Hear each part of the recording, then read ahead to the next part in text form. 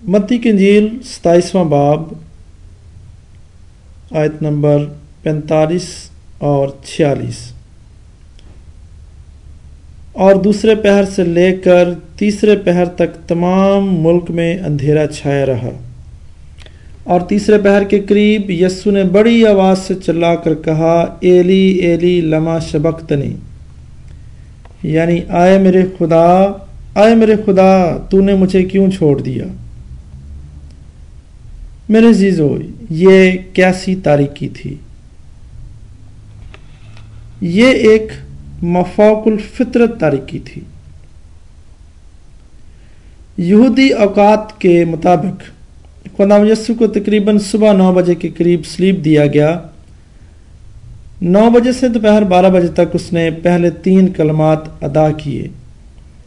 جیسے ہی دن کے 12 بجتے ہیں، جب سورج اپنی پوری آب و تاب کے ساتھ چمک رہا تھا، ایک حیرت انگیز واقعہ روح پذیر ہوتا ہے اور تمام ملک میں اندھیرا چھا جاتا ہے۔ یہ اندھیرا 12 بجے سے 3 بجے تک رہتا ہے، یعنی تمام دنیا میں جہاں جہاں اس وقت روشنی تھی، تاریکی ہو گئی۔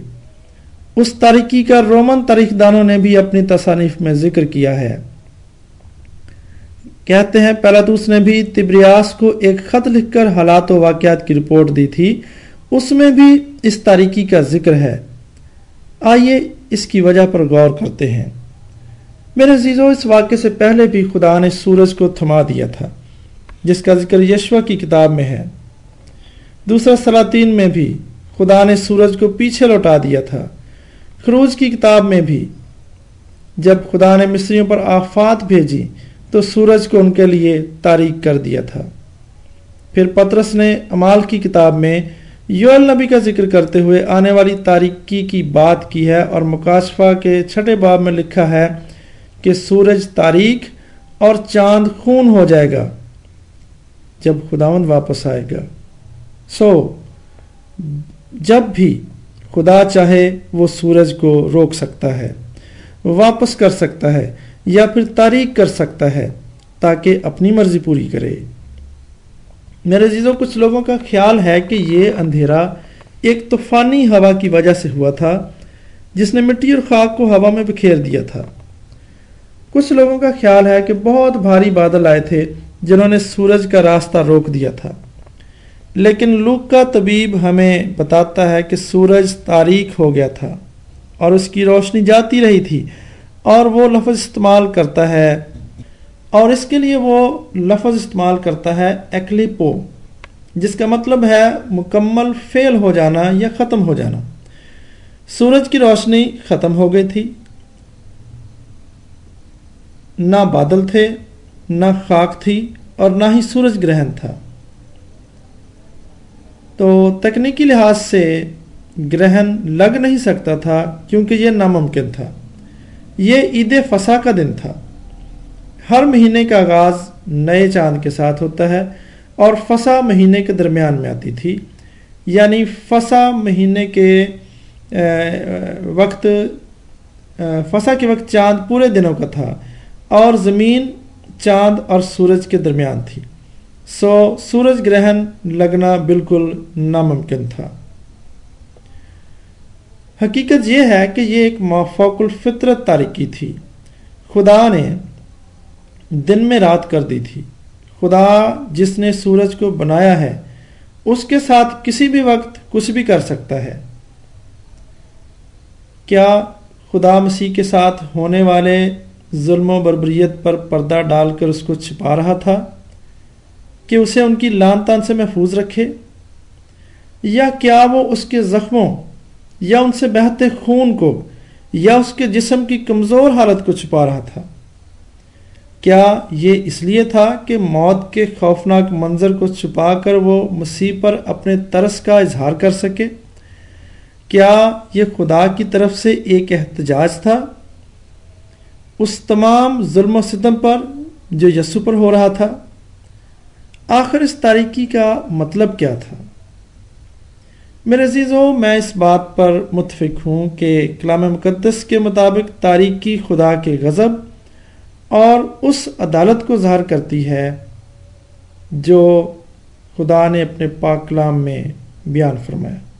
یسایا نبی اس کا بیان کرتا ہے، یوئیل نبی نے اس کا بیان کیا، آموس نبی نے اس کو ظاہر کیا، صفنیہ بھی اس کو بیان کرتا ہے، متی کی انجیل میں بھی اس کا ذکر ہے، مرکس بھی اس کو بیان کرتا ہے، لوکا طبیب بھی اس کو بیان کرتا ہے، اور اعمال کی کتاب میں بھی اس کا ذکر کیا گیا ہے۔ ان تمام کتب میں تاریکی کو الہی غضب کے ساتھ جوڑا گیا ہے۔ خدا کی نجات کو ہمیشہ نور کے طور پر دیکھا گیا ہے۔ مکاشفہ کی کتاب میں جب خدا زمین کی عدالت کرنے آئے گا تو تاریکی ہوگی۔ دوسرا پطرس اس کے 24ویں باب میں بھی آمد ثانی پر تاریکی ہونے کا ذکر ہے۔ میرے عزیزو، تاریکی جو کہ عدالت کا نشان ہے، اور یہاں خدا سورج کو اس لیے تاریک کر دیتا ہے تاکہ یہ گناہ کی سزا کی ایک ظاہری علامت ہو۔ صلیب خدا کی الہی ججمنٹ ہے، یہ الہی عدالت کا وقت ہے، اور خدا تاریکی سے یہی دکھا رہا ہے کہ گناہ کی سزا دی جا رہی ہے۔ خدا صرف ایک چیز کی عدالت کرتا ہے اور وہ ہے گناہ۔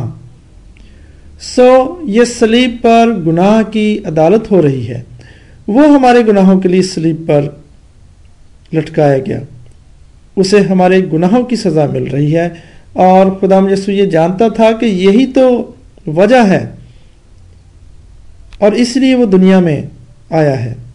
وہ مرنے کے لیے دنیا میں آیا تھا۔ وہ جانتا تھا کہ وہ گناہ کے بغیر تھا، لیکن اس نے ہم سب کا گناہ اٹھا لیا۔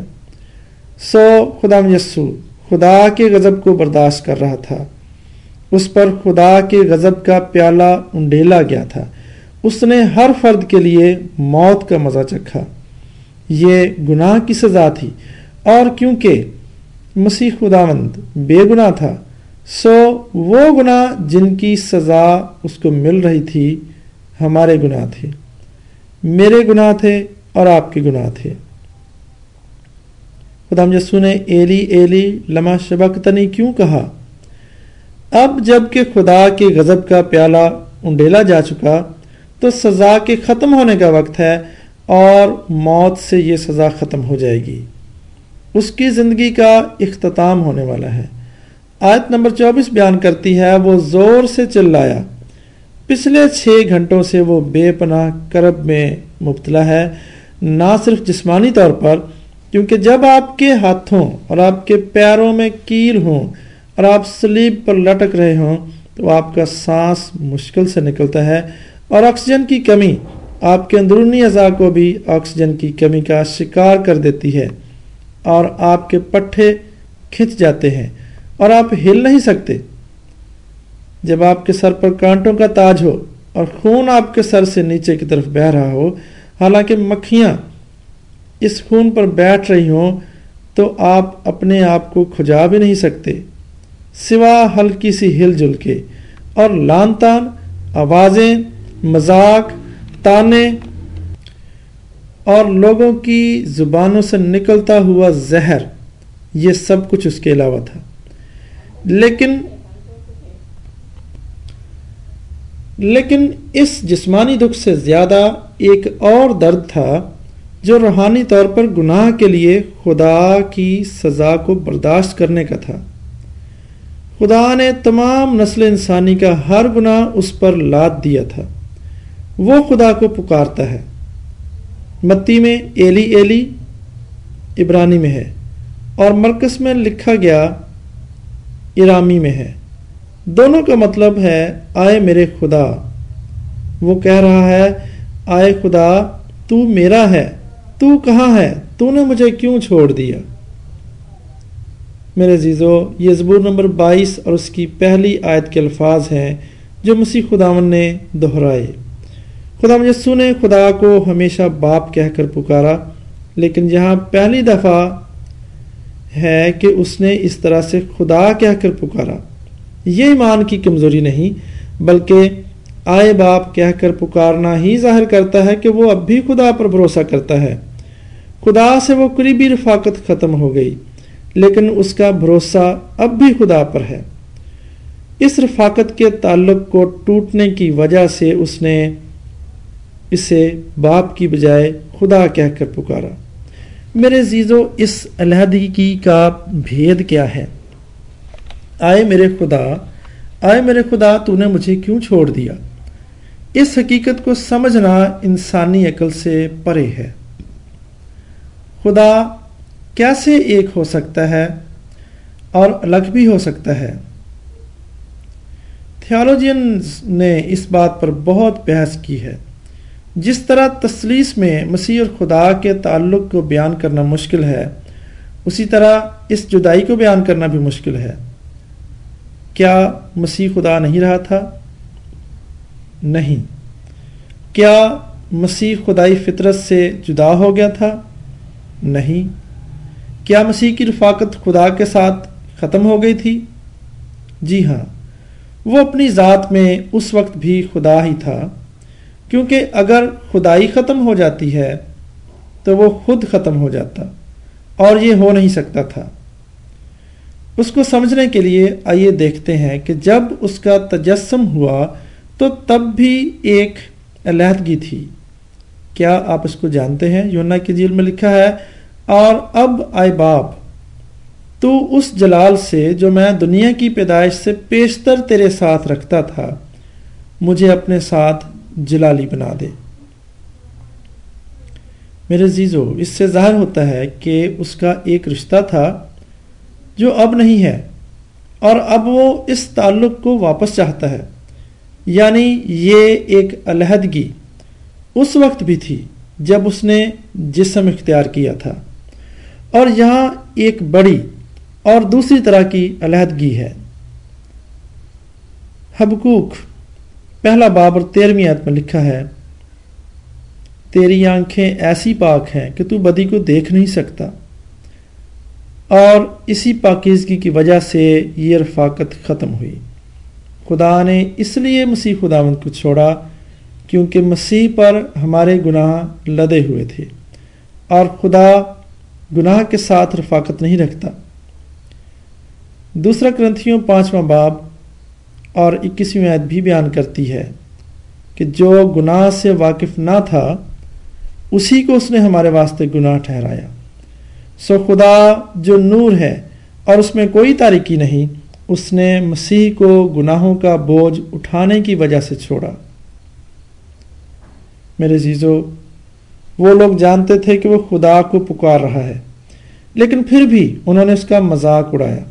وہ کہتے ہیں، دیکھتے ہیں کہ ایلیا جو بادشاہ کا مناد ہے اپنے مسیح بادشاہ کو بچانے آتا ہے یا نہیں کہ اپنی بادشاہی کو قائم کرے۔